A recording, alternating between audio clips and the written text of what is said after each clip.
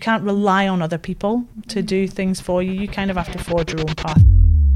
I'm petrified of a lot of things. I suffer really badly with anxiety. I've been seeing a therapist through my work, which is fantastic. So it's a great thing to have. It just helps you explore all of those things that you want to kind of get out. I have a brother, Oscar, who is 15, has Down syndrome. For me, I wanted to kind of create this space where Oscar could do whatever he wanted to do. And I wanted to prove that there were businesses who would give him the opportunity. So I reached out to the Down Syndrome Association and said, I've got this really weird idea that I want to try.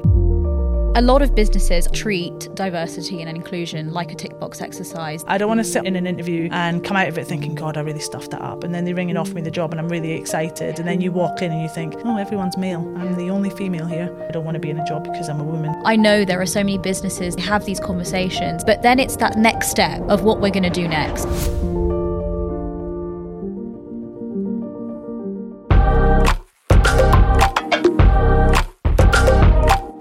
Jennagh, welcome to The Virtuous Mindset. Thank you so much for having me.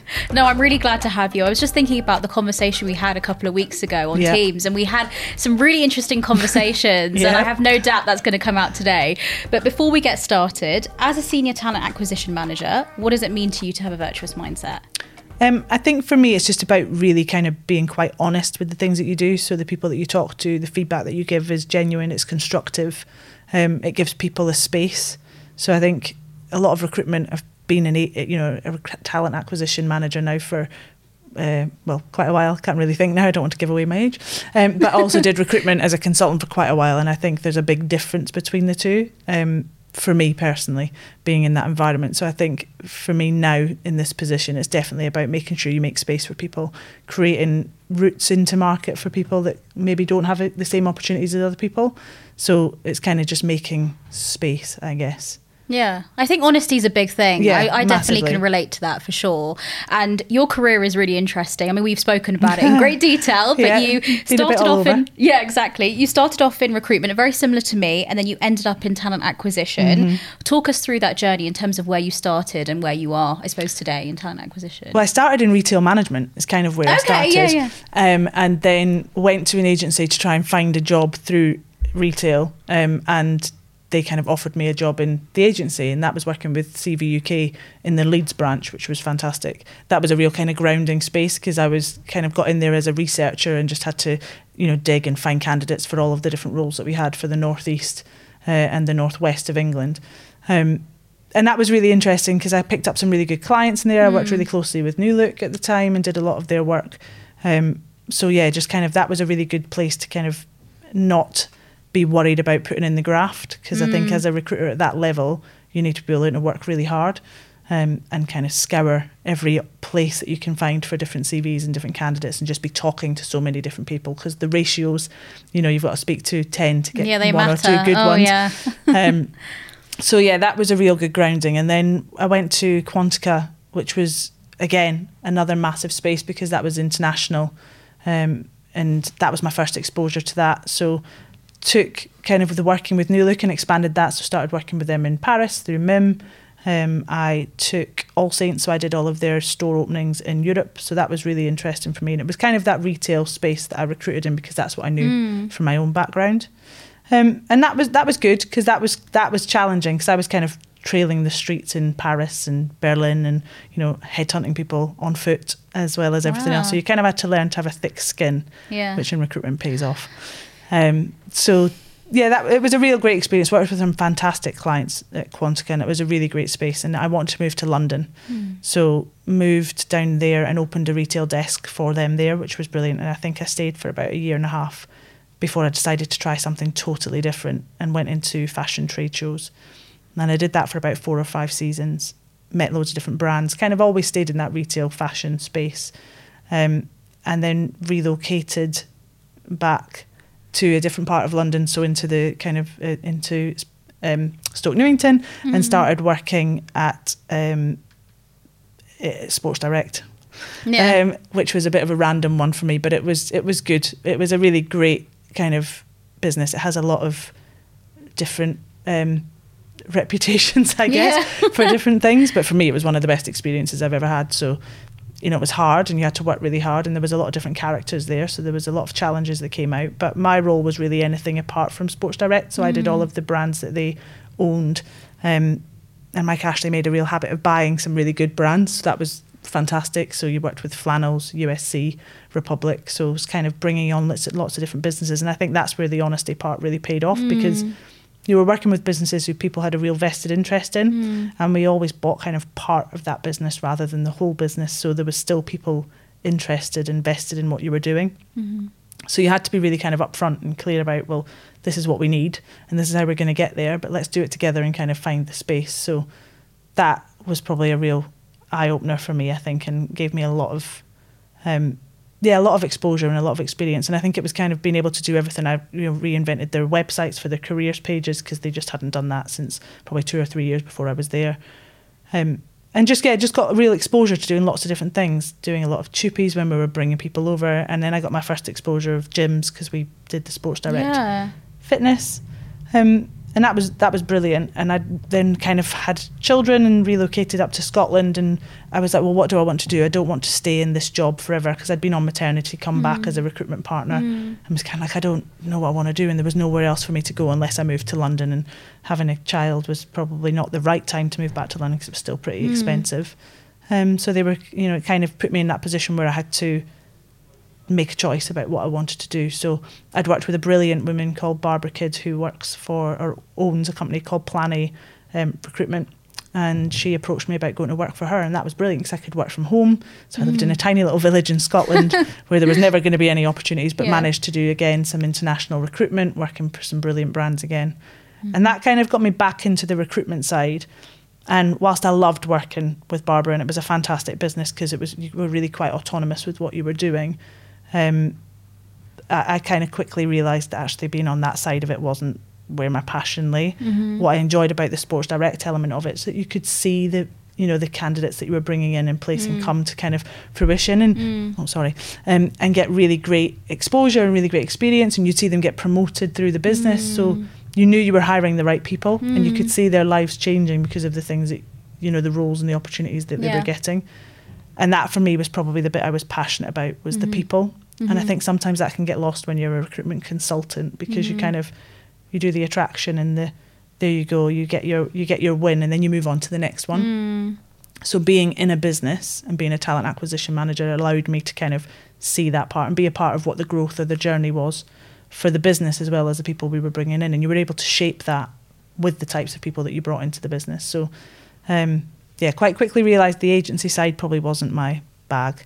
The picking up the phone, having to sell to businesses about, we've got great candidates, why don't you let me work for you, just wasn't my thing. And now I'm on the other side of that, having agencies ringing me all the time with things. So working in the talent acquisition space allows me to kind of create and be a part of that culture and, frame what it is that we want to do with the business. So obviously ended up back in talent acquisition, working with the gym group, and I've been here now nearly 4 years. So it's been fantastic. Kind of moved through different roles, and we've been through a lot. Obviously, COVID, and a lot of different changes. So it's a really great space, and I think the culture of that business is fantastic, and it's a bit of me, so I'm enjoying it. It's really good. Yeah, I think the long-term relationships that you develop are really, really important. And like you said, that sometimes when you're a 360 consultant, it's very easy to do that piece of recruitment and then move on to the next. So the fact that you get to achieve that through talent acquisition is really interesting.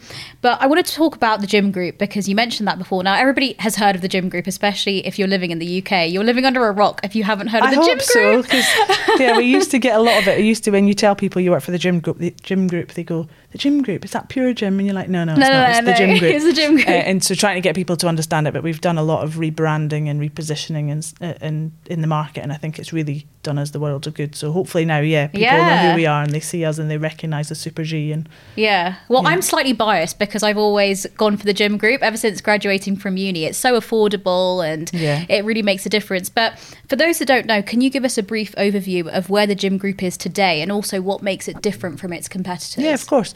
So we've got around 233, 34 gyms across the UK. So majority of them are probably in the London area because obviously it's a big space, but we go all the way up to kind of, Perth and up into Scotland and right down to kind of Plymouth and those kind of places. So we're all over. we've got some really great people who work for us, and I think what makes us different is our culture and our people, because we are really, people say it all the time, and I think it probably can be quite cheesy sometimes about, you know, it is our people that make us, but it really is, because actually our people contribute a huge amount to what we do. They're our face. The people in our gyms are our, you know, who you see as a member and who other people see, and so it's really important that we have the right people and they're passionate about what we do and the journey that the business is on. So yeah, we're kind of expanding into lots of different areas within it. So obviously we were always bricks and mortar gyms, you know, 24/7 most affordable gym in the UK, which was great. We're now kind of the friendliest gym in the UK, which is fantastic. And if you kind of go check on Glassdoor, all of our ratings are kind of the top above all of our competitors for all of the different things. And we pride ourselves on the friendliest piece, because actually that's what we're about. It's our people, it's our culture, it's who we are. You know, encouraging people to take that next step, because the gym can be quite an intimidating space. And so it's our kind of role is to break down that barrier for fitness, so that people from every background, from every location can kind of come in and try their hand at it. And we've got the right people in the right places to help them on that journey, which is really great for us. So that's kind of what sets us apart, I think. And that's why I love it so much, because the culture is just such a brilliant space.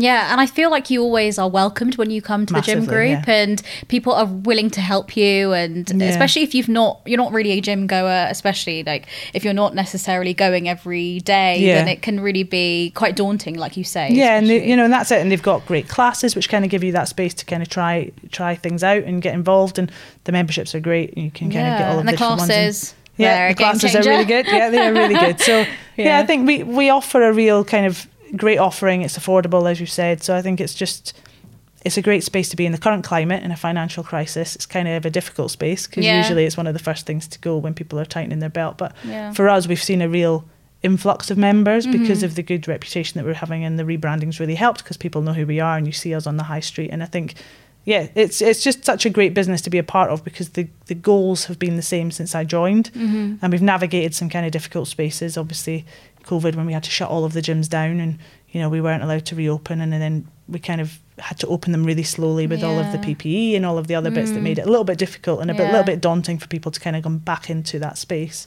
But we're back there. Membership is back. You know, it's great. We're doing really well.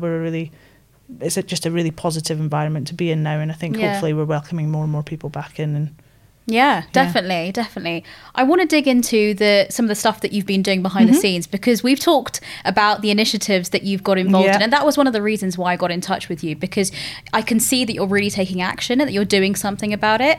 But for those that don't know, let's talk about the Kickstart Fitness Trainee Scheme, which is aimed at 16 to 24-year-olds facing long-term unemployment.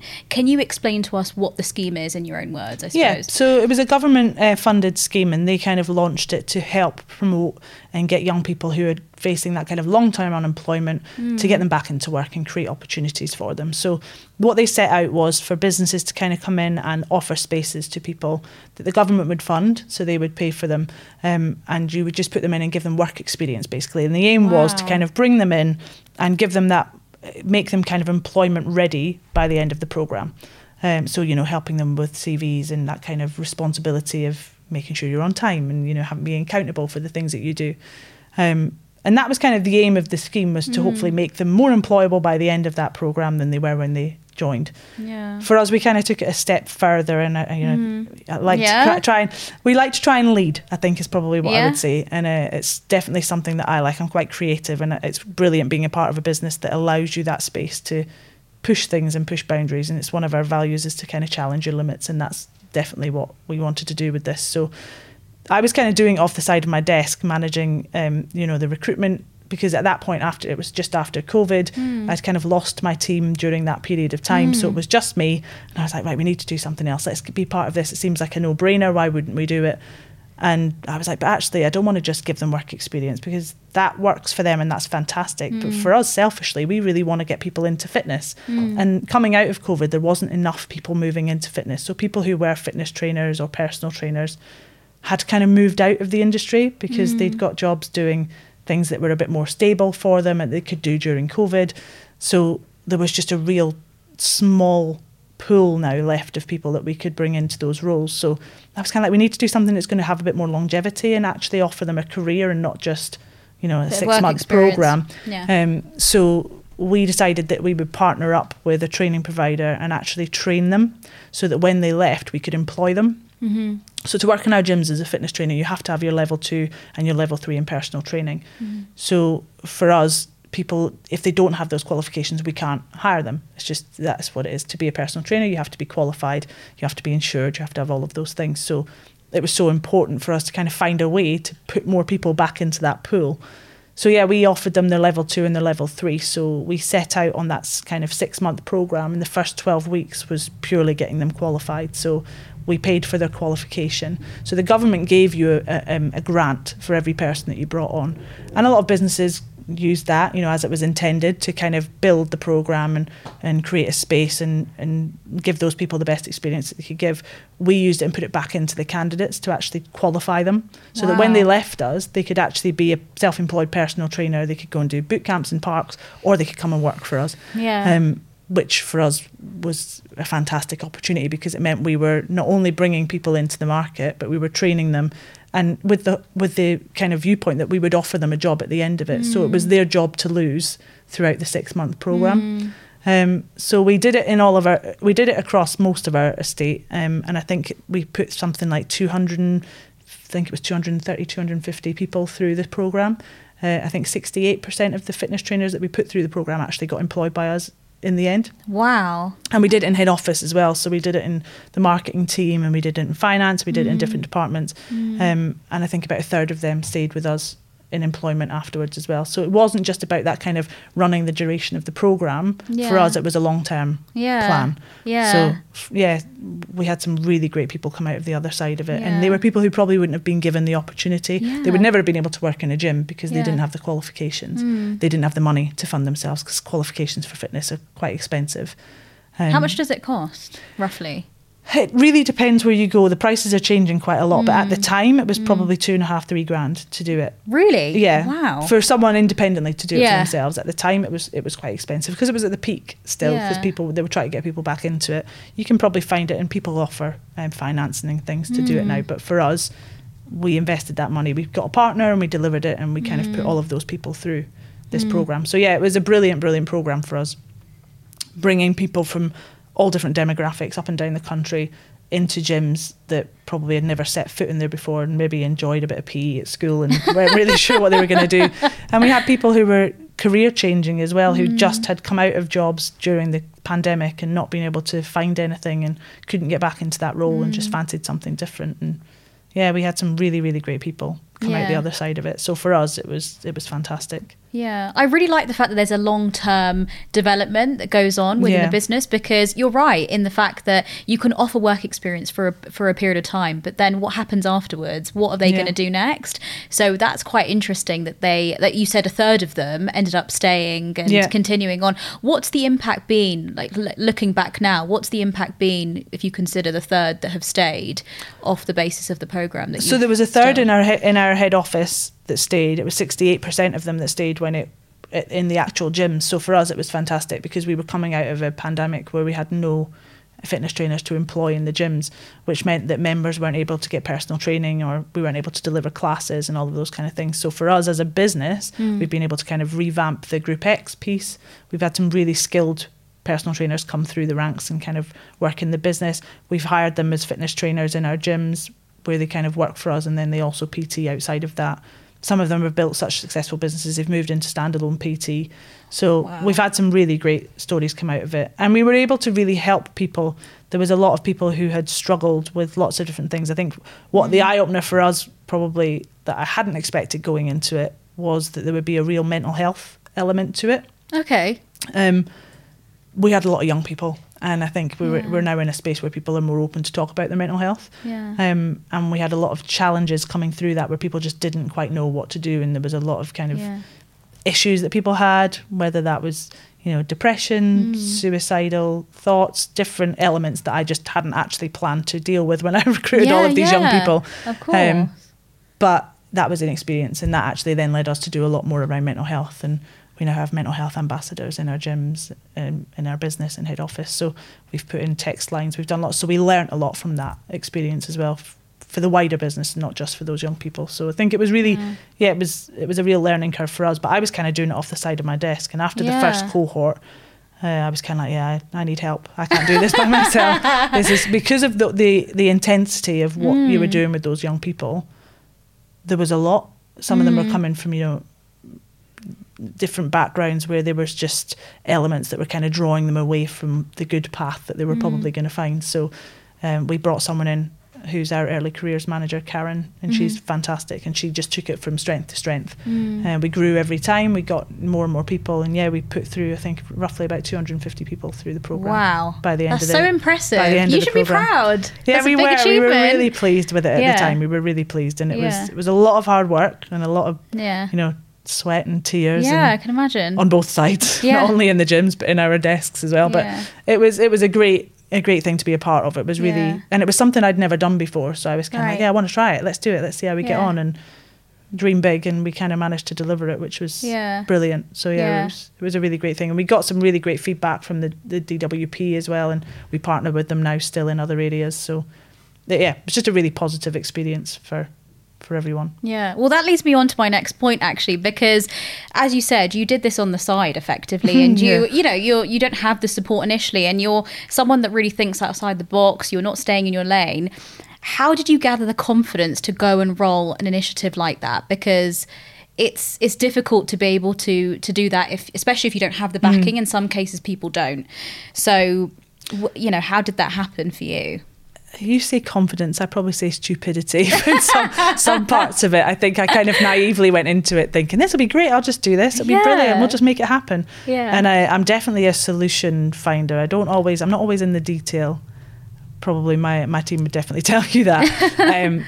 So I kind of dream big, and I'm just like, well, if we aim up there and we land somewhere near it, we've done more than we thought we could in the first place, so let's just give it a go. And I think also working for a business where they're so supportive of the people in it, they encourage you to, as I said, our values are to kind of challenge your limits and take the first step. So they want us to try new things. They want us to push the boundaries.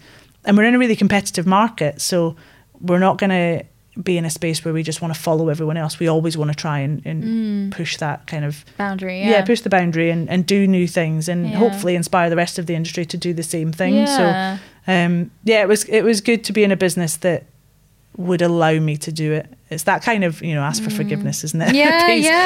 I just thought, well, let's try it and see what happens. And when we kind of sold the idea of the Kickstart and what it was going to do, we did get some pushback from the gyms, because they were kind of like, well, we've had no part in this, we don't know who they are, it's quite hard work. And I was like, it is, but the reward at the end of it is not only that you're going to have some people working in your gym, but you'll have changed this person's life. And I think that's a really great space to be able to stand in, stand in that light and be like, I did that. And I think that was what kind of inspired people then to want to be a part of it.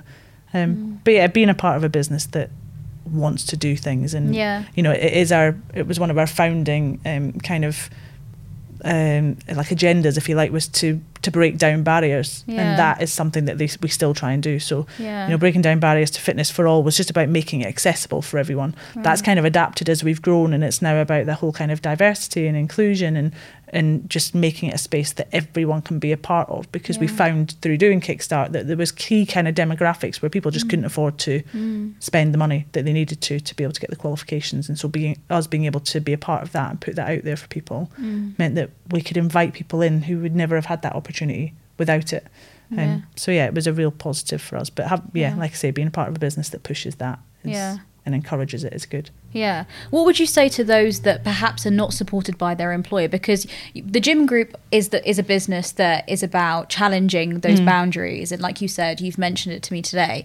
But what about those individuals that perhaps in a similar position to yourself that want to lead an initiative, they want to roll it out, but they're not backed by their employer. They don't know what to do in those situations.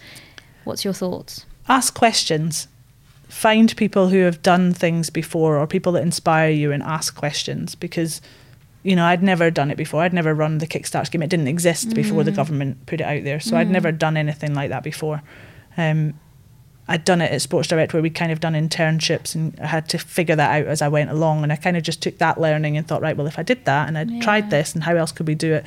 So just ask questions and be brave with it sometimes, because you have to be willing to make mistakes. And when we say how successful it was, it really was But that doesn't mean we did it without any challenges. It had its challenges, and we had hiccups, and we had issues that we had to overcome. But I think as long as you've got a goal and you work towards it, then you'll always strive to be the best at what you do. And for me, that's definitely what I want to do. I want to be in a room because I'm the best person for that job, and that's kind of where I want to get to. And I think I kind of just drag people along on that journey. But I'm quite driven when I have things like that. My colleagues will probably tell you I'm a bit of a dog with a bone when I've got an idea and I want to do something. I just think it's fun, and for me it's exciting to do something that no one else has tried before, because even if you mess up, no one needs to know about it. You just carry on doing what you're doing. But for us, we got some really great successes out of it. So, but what I learned from was asking people advice, sounding ideas off people, and what I've been learning is get the data that backs up what you're doing, show what the problem is, and show why you think that this would, resolve that issue or impact it positively. There's lots of different charities, or there's lots of, there's government funding for a lot of these things. They match place a lot of different schemes and programs that you can run when it comes to training and development, and there's things like that you can really get involved in. And there's lots of different charities that will back a lot of these things and will help, that you can partner with and create something great with them in a partnership. Just explore all of that. Just ask questions and explore it, and don't be afraid to mess it up sometimes, because if you don't try, you'll never ever get anywhere. So you've got to make mistakes and just build from them. As long as you learn, then it's always gonna you'll get some positives out of it. It might not be the one you started out with, but you might come out with something even better. So you have to kind of try and just push yourself to try, I guess. I was going to say the alternative as well is that if you're working for a business where your values are not aligned with the company values, and they're not backing you despite you asking those questions, then consider other opportunities. Yeah, I mean, that did cross my mind. I didn't know how positive that would be on a podcast, but I mean, if you're for sure, if your values aren't aligned with what the business is doing, find another employer who will, because people will often say, we're passionate about diversity and inclusion, or we're passionate about encouraging people into an industry or into a role, but actually it's not always about putting your money where your mouth is, but there's an element of that. You have to be brave and you have to try new things. Because for me, I get really frustrated when everyone always does it naturally. They compare you to the competition, and of course that's what they do. But I learned from a young age that you kind of have to be willing to compete. I competed in athletics when I was younger, and so I wasn't always going to win, but as long as I turned up and I did my best, then that was okay. And I think that's kind of the same thing when you're in the workplace. But if your work don't back that and don't want the best for you, then maybe you're in the wrong space, because actually you want to, you've earned your seat at the table when you get to a business, and you want to feel like that's the level of respect that you get. You're not going to be able to open every door that you knock on, but ask questions, kind of find a mentor, get advice, do lots of different things, and constantly develop yourself. Because by developing yourself and learning new things, you can bring other people on that journey and help them and take them on that journey for themselves, and help them discover what it is that they want. Because quite often you go into a business thinking you're going to do something, and then it turns out actually that maybe isn't what you want anymore, because there's other things that interest you. Life happens. Do you mean you have kids? It's okay to change your mind. Yeah, exactly. It's okay to change your mind. Try it. See how you get on. For me, I think it's very much, if I don't try it, I don't think I could live with the what if part. So I kind of just want to give it a go and see what happens. And sometimes it works and sometimes it doesn't. That's okay. I like it. No, it's a good piece of advice. Let's talk about your other scheme that you have introduced. This is your inclusive traineeship scheme. What's the story behind that? We've talked about it, but for those that don't know. It is probably my proudest achievement, I think, in any of the jobs that I've had. So a little bit of background to it is that I have a brother. Well, I have two brothers. I better give them both a shout out. But one of them, Oscar, who is 15, has Down syndrome. And I think and one of my really good friends has just had a child with Down syndrome, and it wasn't expected. And I think people go through it almost like a grieving process, because actually when you have a kid, you expect them to do all of the things that children do, and they grow up and they have all of these milestones, and they're going to grow up, they're going to get their first job, they're going to go to university, or they're going to go to college, and they're going to have their first apartment, their boyfriends, girlfriends, get married, do all of those great things. And sometimes when a child is born with a disability, that changes, because actually it shouldn't, and it's not right, but sometimes your mindset can then play tricks on you, like, oh well, what I thought was going to be their path or their journey now might not be their journey, and they're going to have all these obstacles that are going to come up, and you kind of go into a panic mode and a defense mode for your child, and all of those kind of elements hit home, and it can be quite a difficult space for people. And so our family was no different. You know, he was born, my dad had myself and my other brother from his first marriage, and then he got married again and had my little brother Oscar. And so I think for me, I wanted to kind of create this space where Oscar could do whatever he wanted to do. And I wanted to prove that there were businesses who would give him the opportunity if he wanted it. You know, he loves being in fitness. My brother, he doesn't particularly do well with not eating pizzas. He likes a lot of pizzas, but he loves being in sport. He likes to do rock climbing. He likes to go to sports club on a Saturday. He plays football. So he is very active. And so I thought, well, yeah, why wouldn't somebody like Oscar want to work in a gym? And why couldn't they work in a gym? I want to make that happen, and I want to show that actually that can happen. It'd never been done before because the qualifications piece, you have to have the level 2, the level 3. And so for me, it was a personal project. And I kind of flew it under the radar initially because there was, you know, it's money. You have to put money up front to pay for all of these things. And it wasn't something we had on the plan. And I kind of was like, I'd stumbled across something, and I think I'd watched the movie Intern. I don't know if you've ever seen it. No, I haven't. No. I think it's a Robert De Niro film. Oh, wait, I have, older, with Anne Hathaway. Yes. And he's older and he comes back to the workplace. And I was like, see, I love that idea. That's a great thing to do. Why wouldn't you do that? Why wouldn't you give people who want to have a career change an opportunity? Sure. And so that kind of, that sparked a little bit of what I wanted to do. So I reached out to the Down Syndrome Association and said, I've got this really weird idea that I want to try. It's kind of got, well, I had a couple of ideas, as I do. And I kind of just threw all the ideas at them, and they were like, okay, yeah, we really want to be involved, because actually after the pandemic, a lot of people with Down syndrome hadn't gone back to the gym or hadn't gone back to their love of fitness because of the fear of being in a gym environment. You know, was it clean? Was it safe? Was it healthy for them to be there? So a lot of people hadn't ventured back. So for them, the partnership was a great thing for them to kind of promote fitness and get people back into the gym. And for us, I was getting that kind of space to be like, yeah, you can do this. If you want to do it, you can do it. So they partnered us with WorkFit, who are their partner for getting people with Down syndrome into work. And there are some brilliant businesses who already do it. So I wasn't, by any stretch of the imagination, the first to offer work to people with Down syndrome. Obviously, there are some really great businesses who do it. But ours was a little bit different because, again, I wanted to give them a qualification. I didn't want to just give them the work experience and say that you can come and work in a gym, but technically you can't because you don't have the qualification. I wanted to give them that entry-level experience, so they got the exposure. They got to be a personal trainer for 10 weeks. But they also got to walk away with a qualification that started them on that journey if they wanted to continue on it. So we put them through their level 1 in healthy lifestyle and activities or something along those lines. I can't even remember the name of the qualification off the top of my head. But what that did was it gave them access to kind of ideas about nutrition and how to live a healthy, active lifestyle, and what exercises were good for different things, parts of the body, things like that, which actually for people with Down syndrome, in the experience I've had with my brother and the other kind of peers that he had, was sometimes a struggle, because actually that awareness of their own bodies and what was good for them is different for everybody. So it was interesting. So we put them through that qualification, and we did a 10-week program where they did some days in the gym with the gym team, and, like I say, worked on the gym floor, spoke to members, got involved in classes, did all of these great things, and then also did their qualification with the training provider VHF, who were our partner. And they were really great as well, because I was kind of like, I don't know how people will come into this, because learning for everyone, as you know, when you go to school, people learn in different ways. It's no different for people with Down syndrome. So we needed to get into a space where we were like, this is a qualification, but one might pick it up differently than the other. And so we needed some one-to-one tutorial time with them. The coaching from the gym teams needed to be really on point to make sure that it was broken down in a way that they would understand it and that they could take that and move with it.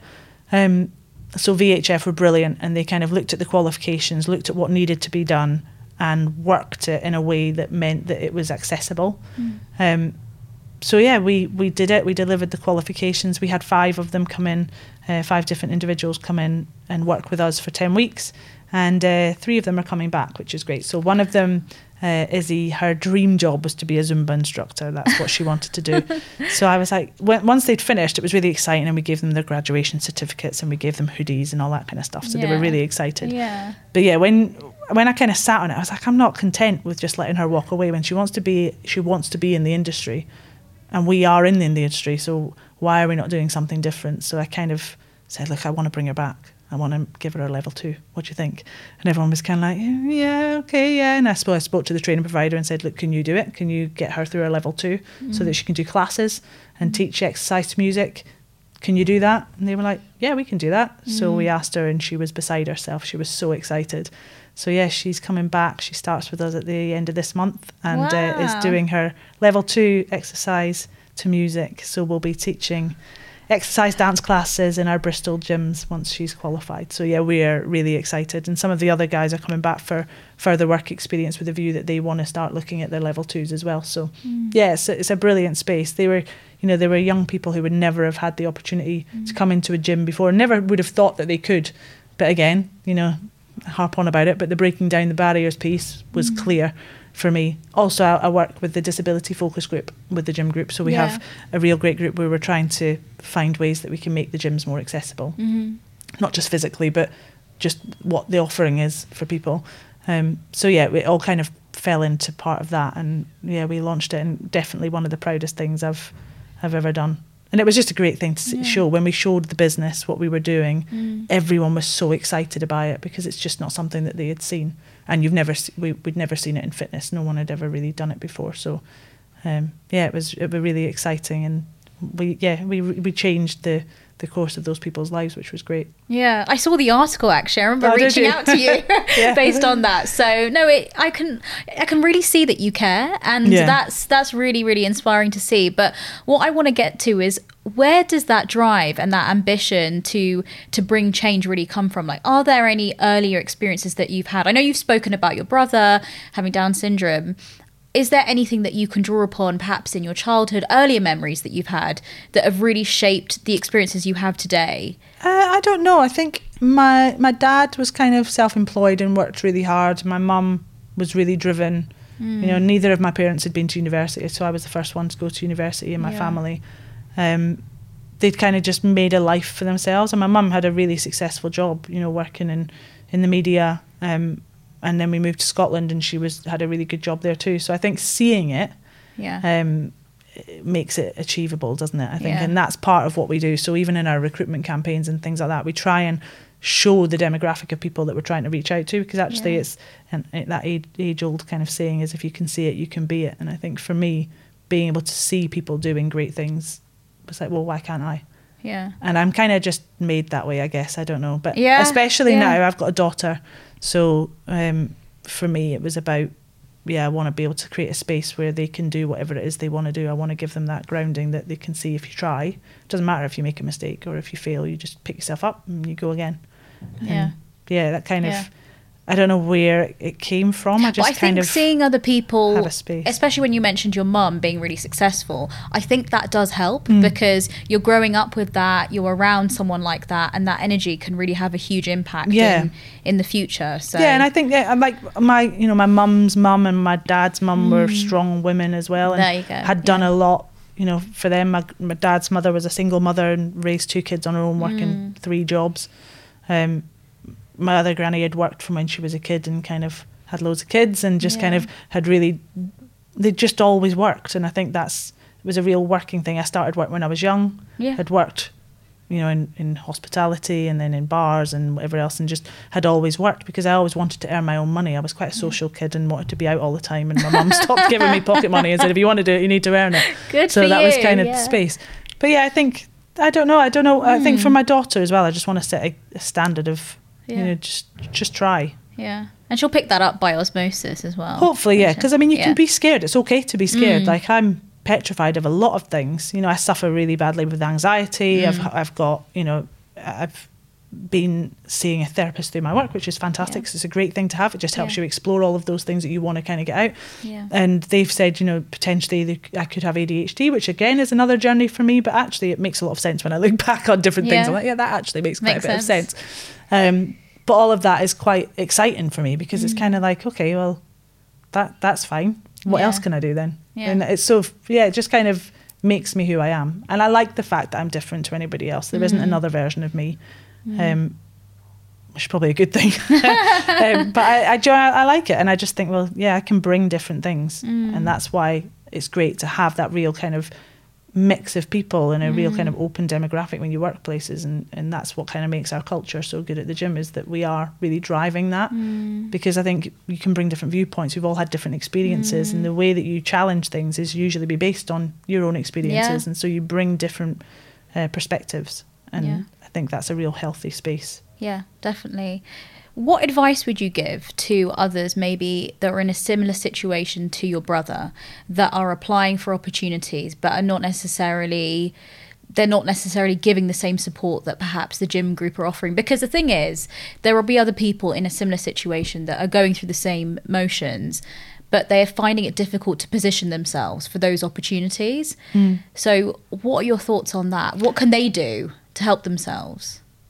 Find an ally, I think, is probably the biggest thing. So, I mean, not just people with Down syndrome, people with disabilities, people with any kind of whatever their barrier might be, is find an ally. And that might be, like we said earlier, someone who's been on the journey before, someone who shares some of the similar interests, someone who works for a business that you want to get into, and just ask questions and put yourself out there, say what it is you want to do, and find out how you get there, because you might not be ready made at that point. There might be things that you need to do. There could be training, there could be self-development that you could do. There's lots of different ways to get there. You just need to create your own path. I think just try not, it's really difficult, isn't it? But you can't rely on other people to do things for you. You kind of have to forge your own path, and that can be really difficult because there are barriers for people, whether it's finances, whether it's entry level stuff that just doesn't work. It could be many different things. But you just have to kind of get creative, I guess, and find a way to do something. And if it's not exactly what you want to do, find a way that gets you there in a similar thread. If it's like, for me, I love working with people. It's my thing. And I think I was very social. That's why I liked working in bars and working in retail, because you were always talking to people. You were always able to help people. And actually recruitment was an extension of that, because I was getting to talk to people all the time, and I was getting to help them find a job. I was making other people happy by finding them the right candidates. So you were kind of just doing a lot of that. And then I kind of fell into recruitment. And I think you can get there by trying different things. I mean, I never ever thought that I would end up in recruitment.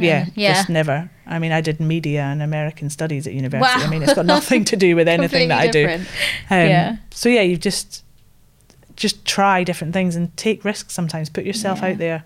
And you will get knocked down. I mean, you always will. It happens all of the time to everybody. But sometimes you just got to try and find a door, and even if it's just open a little bit, just kind of wedge your foot in there and get in the conversations and have, do you know what I mean? Speak to the right people. And that can be difficult, but you can just keep trying, I think. Just try and stay as resilient as you possibly can, and finding an ally will be really useful. So, there's lots of different groups, there's lots of different charities, there's lots of different places, and there's lots of people like you who want the same things. You're never alone in those challenges. Whilst it feels really all-consuming and very individual to you, there's always a lot of people in the same space.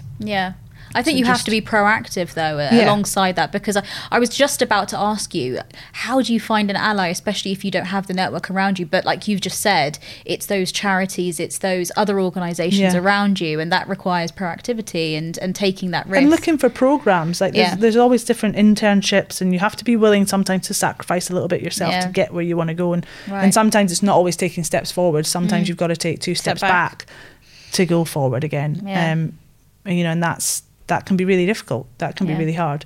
I left my job working in the agency when I went to work with my friend, and kind of needed to take a break from my own sanity. I had a lot of stuff going on in my personal life, and I just needed a bit of space, and recruitment just wasn't the one for me at that point in time. I needed some headspace to be able to kind of concentrate on family and the things that I needed to do. And so I took a step back. I worked 2 part-time jobs, one doing customer services and one doing social media for people. But again, I went in to do social media and kind of was like, right, actually, I could train people, because I kind of know what I'm talking about here. We could do this, we could create a course, and we sold it to young entrepreneurs who were starting up businesses and helped them set up their social media spaces and how to kind of target their audiences and all of that kind of stuff. So it was something totally new for me, but I knew a little bit about it, and I knew enough to help other people. And actually, so I mean, I took 20 steps back from being a recruitment manager for a massive, international brand to doing 2 little part-time jobs in the village that I lived in. to then be able to get the opportunity to come and work for the gym group. So they were really good, because sometimes that can be quite a nerve-wracking thing for people when it's on your CV. You've had a break that's got nothing to do with what you do as a career, to then come back into a management position. But they took a chance on me, and hopefully it paid worked off. out. Yeah, hopefully. It worked out. Hopefully we've done some really good things in the time that I've been there. So it's been a great experience. Yeah, for sure. I want to shift your mindset onto the topic of diversity and inclusion in the context of recruitment. And this is a topic that we're both passionate about, and we've spoken about it as well and had some conversations about it. One thing that I've noticed, especially during my time in recruitment, is how many businesses really struggle to find diverse talent and to be inclusive. And still to this day, I work for a tech recruitment startup, and even in my capacity as, doing all the business development, I get a lot of clients coming up to me and saying, Shivani, I'm really struggling to fill these tech positions, and I'm really struggling to find women for these particular roles. And so how do we increase those businesses' chances of hiring the right talent that's inclusive and diverse? Because that's a problem still to this day. Yeah, but I think sometimes businesses have to take a lot of accountability for that. You have to create a culture where women, as an example, feel comfortable. Right. So that can be looking at your policies that you've got. Are you looking after, if we're talking about women as a particular example, have you got policies that actually support women through their entire life cycle? Because women, unlike men, come into work and go through a life cycle. So they will come into work young, come in and fresh from university or fresh from another job, and come in and want to make changes. And then they might choose to have a family. They might not. They might continue doing on that path, but they might choose to have a family. So then they're going to go off on maternity. So what are you going to do when they come back? Have you got policies in place to support them to take maternity and actually enjoy that time? Have you got some policies in place to support them when they come back? Flexibility around having to take time out with childcare and sick kids happens all the time. Is there a level of flexibility there where it's not, you have to be in the office 5 days a week, and you have to, you have to be seen to be in the office staying past 5 o'clock, because if you want to get ahead, then it's shifting that mindset, because some businesses still unfortunately do have it. And then obviously for past that point, you get into kind of perimenopause, menopause, you've got all of those things. Have you got policies that support them through that journey?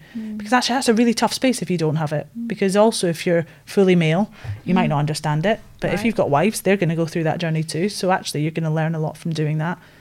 We are really lucky that our people director is very, very passionate about the menopause. I remember when she first joined, it's literally all she spoke about from morning, noon and night. But she's kind of really taken us on that journey, and we're doing a lot of it. We've just done a female-focused fitness programme. We've done a lot of training. We've done kind of emerging talent to bring people through, and we've focused on females for doing that, to try and bring more and attract more females into the industry.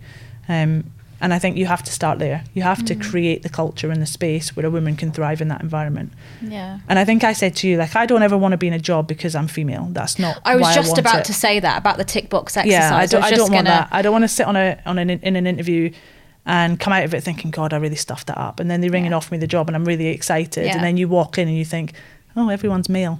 I'm the only female here. Yeah. It's probably a reason why they pick. I don't ever want to feel that. I want to feel like I earned my seat at the table. I bring something to the table, and therefore, I have the confidence to try things and feel in a safe space. But that's done through having that comfort of knowing that actually you're in a space where it's built for you to thrive, as well as everyone else, not at the expense of anybody else. That's not great either, is it? I don't want to feel like I'm taking strides to the detriment of people around me, whether they're females or males. That's not ever where I want to be either. So I think it's really important to create a space where you're making it equal opportunities. Yeah. And it's not about, there's a real great graphic on the internet, I'm sure if you look at it, where the people are spectating the football and they're on boxes. And it's about moving the boxes around so everyone has an equal stance and not one higher than the other, or one pushed pushed further forward than the others. It's about giving everyone the equal space. Yeah. Creating that level playing field for people. Yeah. And people will naturally succeed in that space because you're encouraging them to do it. So I think that's where you need to look. And then from other perspectives, it's about creating, we said it before, to be it, you have to be able to see it. So it's about being able to create those spaces and having people come in and talk about things that will be interesting to females, or put benefit packages in that actually will support people with their families, because they benefit men as well, because men have families. But they also benefit women, and they make it a little bit easier. I remember applying for the job at the gym group because it said they were flexible and that you were able to work from home, and they had core hours, but you didn't have to do a 9 to 5. You could take time out. So for me, I do the school run in the morning, I do the pickup in the afternoon, and I work around it. So that was the biggest reason that I applied for the job, because being a mother, I kind of was like, well, I have to deal with that. So yeah, it's about creating that space where actually that's going to attract people, and showing it in your marketing, showing when you have your recruitment campaigns, show people the demographic that you want. It might not necessarily be truly reflective of where you are today, but it can be what you strive to be. So show people that that's kind of, that you recognise actually that is what brings value. Because if you put value in that, other people will feel confident enough to apply, and will feel that their values are aligned to what it is that you're talking about and what it is that you stand for, and are then more likely to apply. And I think there's also ways that you can do it. There's, again, keep talking about charities, but there are charities, there are groups, there are, there is, I always see the thing about women in tech. There's always different situations that you can go to. There's, there's webinars you can join. There's to educate network yourself. Groups. Yeah, there's network groups. LinkedIn is is great for that. It's a massive space to be on there and to start conversation and have people contribute. So yeah, I think it's just about being seen to be doing those things will make people naturally take notice. You can't sit and say you're doing it and then bring people in and it's like, well, okay, this isn't what you sold me, because they're not going to stay. You won't retain them if that's the case. And there's absolutely zero point in attracting them if they're not going to stay, because you've just cost yourself a load of money and you've got no further forward. So yeah, just creating the environment where people can thrive, whether that's females, whether it's people with disabilities, whether it's people from, who identify as LGBTQ plus, creating a safe space for them to do whatever it is that they want to do, then you're going to attract those people naturally. Yeah, and I think also the language that you use in those job specifications, in when you're, especially because that's what they're going to review at first glance. When a candidate is looking at an opportunity, that is what they're going to see. And if they see that language that's collaborative, that really seems supportive, that's what I think attracts, especially for women. I think that really, really helps. I mean, like I said, I saw it in the advert that it offered flexible working. Exactly. So for me, that was a tick box. There's great websites that are specifically tailored to certain markets. For me, that probably doesn't work so much for us, because, I asked a few of my colleagues whether they would necessarily go and look at a website that was purely aimed at a certain demographic type. And again, like I said, I don't want to be in a job because I'm a woman, so I'm kind of not necessarily going to gravitate to a site that has that on it, but it might work for some industries. I don't know. It's a real, sometimes you've just got to try it and find out and be willing to kind of test the water a little bit and see whether it works. But changing the language in your job adverts and things like that, there's lots and lots of advice, and there's lots of material on the internet that you could read up about it, about there's certain words you should try and avoid if you want to attract different demographics, whether that's a slightly older age group, whether it's more females. There's certain things that you need to be able to take out of your job descriptions because they just sound in a certain way. For us, we've added a disability element to it. So if someone isn't capable or has barriers to being able to fill out an online application because they might not be able to navigate a computer, they might not have a computer for whatever reason, they might not be able to do the online applications. We have put it on the end, on the bottom of our adverts, that we do encourage a wide demographic of people, and if actually you struggle with filling out the online application, there's an email, there's a telephone number, you can get in touch with us, and we will push you through that recruitment process. We'll help you with it, and we'll support. So actually, we've made it more accessible for people. We put it on there as a disability focus piece. It came out of our disability focus group, but actually we found that it's helped a lot of people who just struggle with that element of it, the tech part and whatever else. The fact that there's the option there is really, really good, for sure. No, definitely. I want to talk a little bit about the tick box exercise, because you mentioned just now that you don't want to be hired just because you're a woman, and we're going to get into that. But a lot of businesses, I feel, treat diversity and inclusion like a tick box exercise. They will have all the diversity quotas, all the information shared online. They'll talk about it. There's a lot of awareness now compared to before. And I think that's really good in terms of the ethnicity reports, in terms of, gender pay gap reports, that type of thing, which is brilliant. But there's this concern that, are these businesses actually taking action? Are they doing anything about it? And again, the fact that the gym group are running these initiatives, are doing something about that, doing something about it is really attractive. How do we encourage businesses to take this more seriously and actually take action? Because it's still an ongoing problem. There's still an ethnicity problem, especially in leadership positions. I've seen it across a number of different sectors. What are your thoughts on that? I think, again, I'm not an expert, so people may have many different thoughts on it. But for us, I think giving people in the business the voice to say what they want and what they need and what the obstacles that they feel are in place has been really useful. So we set up the focus groups. So as I said, I'm in the disability one, but we have one for age, we have one for gender, we have one for LGBTQ+, we have one for, now I'm going to forget them, which is really terrible. What is the other one? There's 5. I'll have to think about it. We'll come back to it. But we've set up those groups with people who have a natural vested interest in those areas and making it a more accessible space for those people who identify in that group. Yeah. Cultural diversity, that's what it was. There we go. Obvious one. Yeah. We have loads. But yeah, they're really great. And we've done some really great things. We have these groups that really kind of focus on those areas. What can we do? What are we doing currently? In the disability group, I can speak from personal experience. We reached out to, the Royal National Institute for the Blind. We reached out to schools and different colleges for people who had hearing impairments. We had lots of different things to get advice as to, okay, what could we do? How can we make ourselves more accessible? Not just for members, because for us it's a double thing. It's obviously how can we make ourselves more accessible for members, but also for people to come and work for us. And we asked questions and we allowed people to talk and voice what they felt was good. And some of it was just recognition, really, was just kind of recognise that I'm different and that I have a different, I bring something different, I learn differently, I have a different perspective, and allow me the space to feel safe enough to have that conversation. So we kind of encouraged that, and that was really good for us because that gave us the space to kind of make changes, or at least suggest changes, or bring different things to the discussion. We had different forums, which were really great. That, again, we got to share things. So we've started doing our podcasts. Nice. Where we talk about different subjects that kind of get people to kind of have a say. And we bring experts in from external, and they get to kind of share their experience as well, and shed some light on things for people that we might not be aware of. We shared some videos, so again, we let our people do the talking for us. So we kind of reached out and got people within the business who kind of faced that age barrier, so we're a slightly older worker, and we got them in and we did a video that featured them and their lives and what their journey had been. We did the same for gender, we did the same for cultural diversity, we did the same for disability, and they just told their story, because actually us telling you what it is and why it's great to work for us because we're really diverse and look at this, isn't this great? Yeah, that's great, and most businesses can do that, but actually what we did is we allowed our people to tell why it was a great place to work for them because they identified in that demographic. And that was a really great tool for us. It was a really great thing for me. It was, again, another one of my projects that I really did love.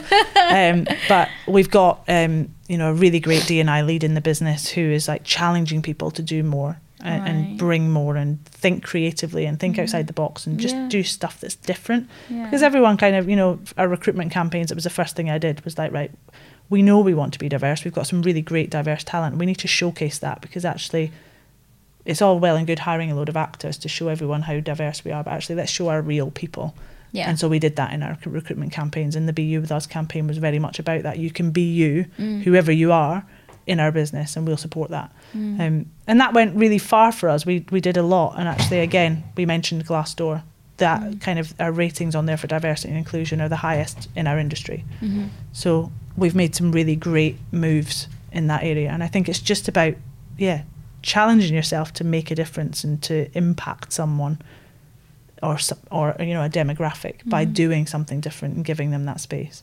So to kind of take it to that next step it's great to have conversations, and having the conversation is the first place to start, because we can sit and assume that we know, but I can't speak for all women. I can only give my experience.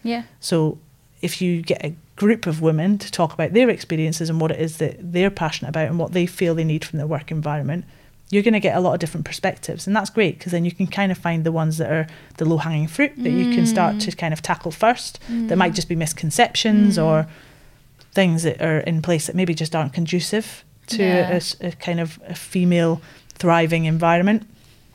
And And then, just learn from those things and be willing to make changes. I think don't ask the questions if you're not going to do something about it. You don't have to have a massive budget. No. But you have to have the want and the desire to do it. You know, we've made kind of, we've set out our goals and where we want to get to with regards to female.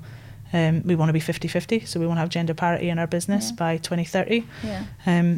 Which is a big challenge, because in our industry it's probably 70-30. We are bucking the trend on that. We are ahead of that, which is great, and we're getting towards the 50-50. We're moving in the right direction, but we've kind of said that's where we're going to get to, and we've been out and we've been loud about that on our, in our socials, when we actually did a International Women's Day 2 years ago, I think it was, when we actually announced that.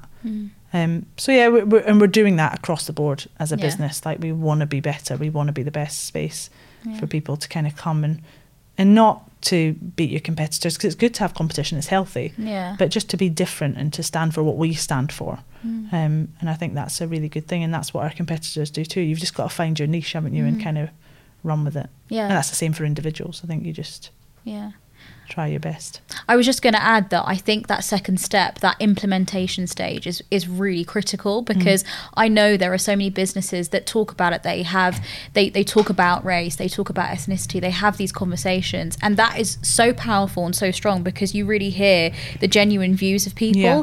But then it's that next step of what we're going to do next, and how long are we going to take, and is it really going to be implemented in 6 months, 12 months to a year, whatever. Yeah. And that's the thing that I think is crucial, and sometimes I feel that's missing with businesses, and that's my feeling about the tick box exercise, that it feels like still a bit of an issue. And I think that's why it's so important to have a really diverse group when you're having the conversation, because if it's a room full of men telling you what you need for women, it's probably how are you going to do that? How are you going to be in the right space? And likewise for cultural diversity, if it's a group of all white people telling you what's great for cultural diversity, you're probably going to struggle a little bit. So actually open up the forum and make sure that you have the right people in the room to give their experiences and what they feel the obstacles might be, because you might not have even thought about it. And that's the most important part. And then I think it's about just pushing to deliver, and we talked about allyship earlier. Exactly, yeah. Be an ally for people whose voice maybe isn't being heard, and kind of make sure that you're having the right conversations with the right people, and you're driving that agenda, and not just kind of ticking the box and saying, oh yeah, look, we do it. We're really good at D&I. Well, how? What have you done? Yeah. Where are you making changes? What are you doing that's different? Because that's the only way we're going to move forward, is if we keep trying new things and try and open up the space. Yeah, for sure. I want to talk to you a little bit about balance, because we've talked about this as well, that there's a real balance that has to be achieved between hiring top talent and the person for the job that's skilled at doing a job, and that has to be balanced with being inclusive, being diverse. How do businesses achieve the balance between the two? Because as you said, and I agree with it too, that I would, if I was going for an opportunity and an employer was considering me, I would hope and I'd like to think that they're considering me based on my skill set and ability to get the job done. If they're just hiring me purely based on the fact that I'm Indian and that I'm a woman, then of course that's a problem for me. So how do we strike that balance between the two? I think it's really, we do it kind of in lots of different ways. So we don't work with agency hugely, but when we do, we do kind of set out demands for a diverse shortlist. I don't just want the same old. We need a diversity, because the only way we're going to drive it is if we force that space.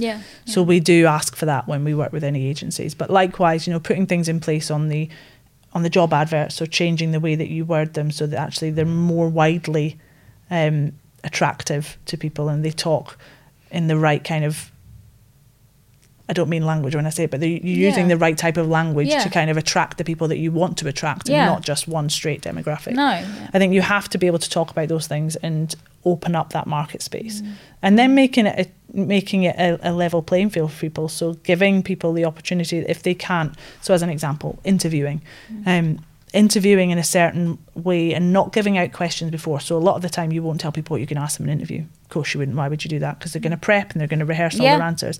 But actually, if you're trying to attract people who are neurodiverse, they will struggle quite often in an interview situation because of the overwhelming anxiety of what's going to come, and not being able to kind of understand what you're going to ask them, and then feeling that they're going to make a mistake. And so actually, people who are neurodiverse, if you can give them the questions prior, they just know what they're coming into, and actually you're going to get a much better response. And why wouldn't you do that? Yeah. Because actually, some people are just really good at interviews and then they're terrible in the job, and some people are absolutely terrible. Some people are terrible in interviews, but actually you get them in the right space, in the right kind of frame of mind, and make them feel comfortable, you can see what they can do. Yeah. So I think it's about being much more open-minded when you come at it, and not being so regimented with you must do this interview and we must do this on video. Because again, we did a lot of video interviewing for the Kickstart programme because we had such massive volumes of people that we needed to get through.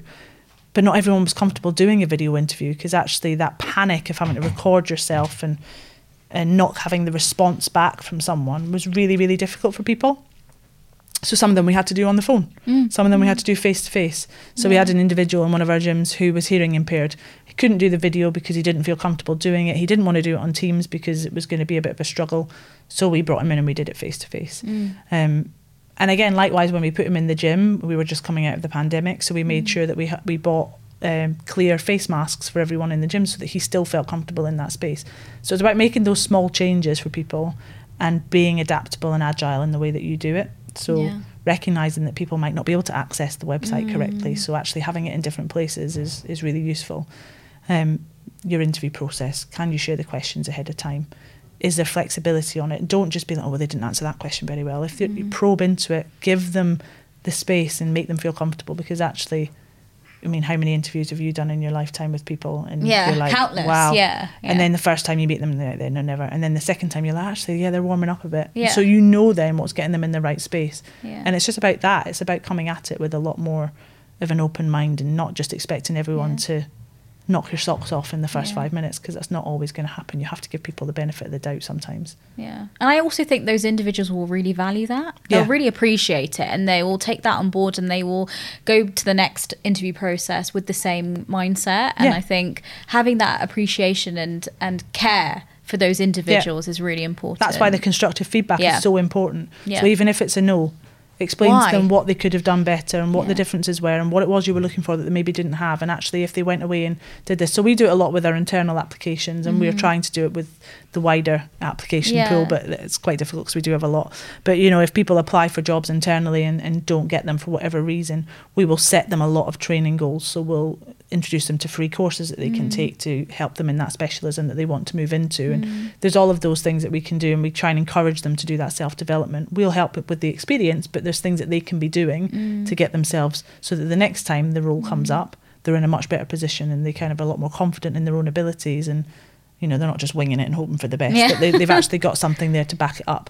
So I think that's really important. It's just listening to people and understanding what it is that their drivers are, and figuring out whether that's what matches with you, and you know, making sure that the culture is the right space to foster that, because you know, everyone says that they've got a great culture, but it's really important that people are heard and they feel valued and respected and you know, recognised for the work that they do, and that you're giving people the space to bring their ideas to the table, because otherwise, if it's always the same voices that are telling you stuff, you're only ever going to end up with the same results. So you kind of, it's good to expand your horizons with the people that you speak to. Yeah, listening to people is a big deal. Massive. Yeah. This has been such an interesting conversation, and I'm really glad. I think listening is obviously really, really important. It makes all the difference. I have one final question for you. Okay. And we're gonna end things there. But are there any future initiatives that you're looking to launch? Can you give us a bit of a snapshot of what may be happening in the future? We've obviously, from all of the work that we did with Kickstart and all of the work that we've done with the inclusive traineeship, we are looking to run the inclusive traineeships again. But I mentioned earlier where that kind of came from was that movie. And so we want to do it. That's why we called it inclusive traineeship, because we want to be able to do it for lots of different groups. So we want to try and do one that's age-led, and one that's gender-led, and one that's disability-led, and have lots of different areas where we can cover all of those groups, and we're helping and giving that platform for people and the opportunity. So we've got those coming up again, which is really exciting, and we're involved with all of the different groups about how we feel that we can bring that to life and best do it. So that's coming for us. And then I mentioned Karen earlier, who's our early careers, and she's worked miracles in our early careers department, and she's kind of looking at bringing and replicating kind of what we did with the Kickstart, but working across, again, different demographics. So not just necessarily that young unemployed, long-term unemployment kind of area, but looking at different areas where people might just want a career change, or they might be looking to do something else, and how we can do that. Because again, as a fitness industry, there is a real lack and shortage of people with the fitness qualifications, and you can't be a personal trainer without the qualifications. It wouldn't be safe, obviously. Of course. So it's really important for us to bring people into that pool, because we can't just sit on our hands and wait, because the pool's getting smaller instead of bigger. So we need to kind of do something about it, and Karen's really working hard to bring something into that. So we've got a couple of things that are happening that we can't talk too much about because they're not quite out there yet, but that will see us bring an opportunity for people to kind of come in and get the skills and get the qualifications and get into the fitness industry in spaces where they maybe wouldn't have had the opportunity before. So again, it's taking all the learnings that we had from Kickstart, multiplying them and doing it at volume and at pace, and creating a space where people can tap into that love of fitness and make it a career, and that hopefully is what people will do, because you got to have a passion for it. You've got to love working out, because I mean, if you're going to train people, you've got to kind of know what you're talking about. So there has to be that underlying passion. So it's just taking those people with that passion and giving them the space and the opportunity to get qualified and make a career. And I think that's the great thing about doing it, is that they don't just have to work for us for the rest of their life. Once you've got the qualification, you're trained, you can take that wherever you want to go and do lots of different things with that qualification. So we've got some more programs up our sleeve that are going to come out and really kind of turn the current space on its head, I guess, and really drive through it. So it'll be brilliant for the market, for the industry, and for us as a business. It's going to be really good. Yeah, I'm really excited to see what happens. But this has been exciting. Such a nice conversation. Honestly, I've really, really enjoyed it. And thanks so much for coming on. Good, yeah. Thank you for having me. It's been lovely. Thank you.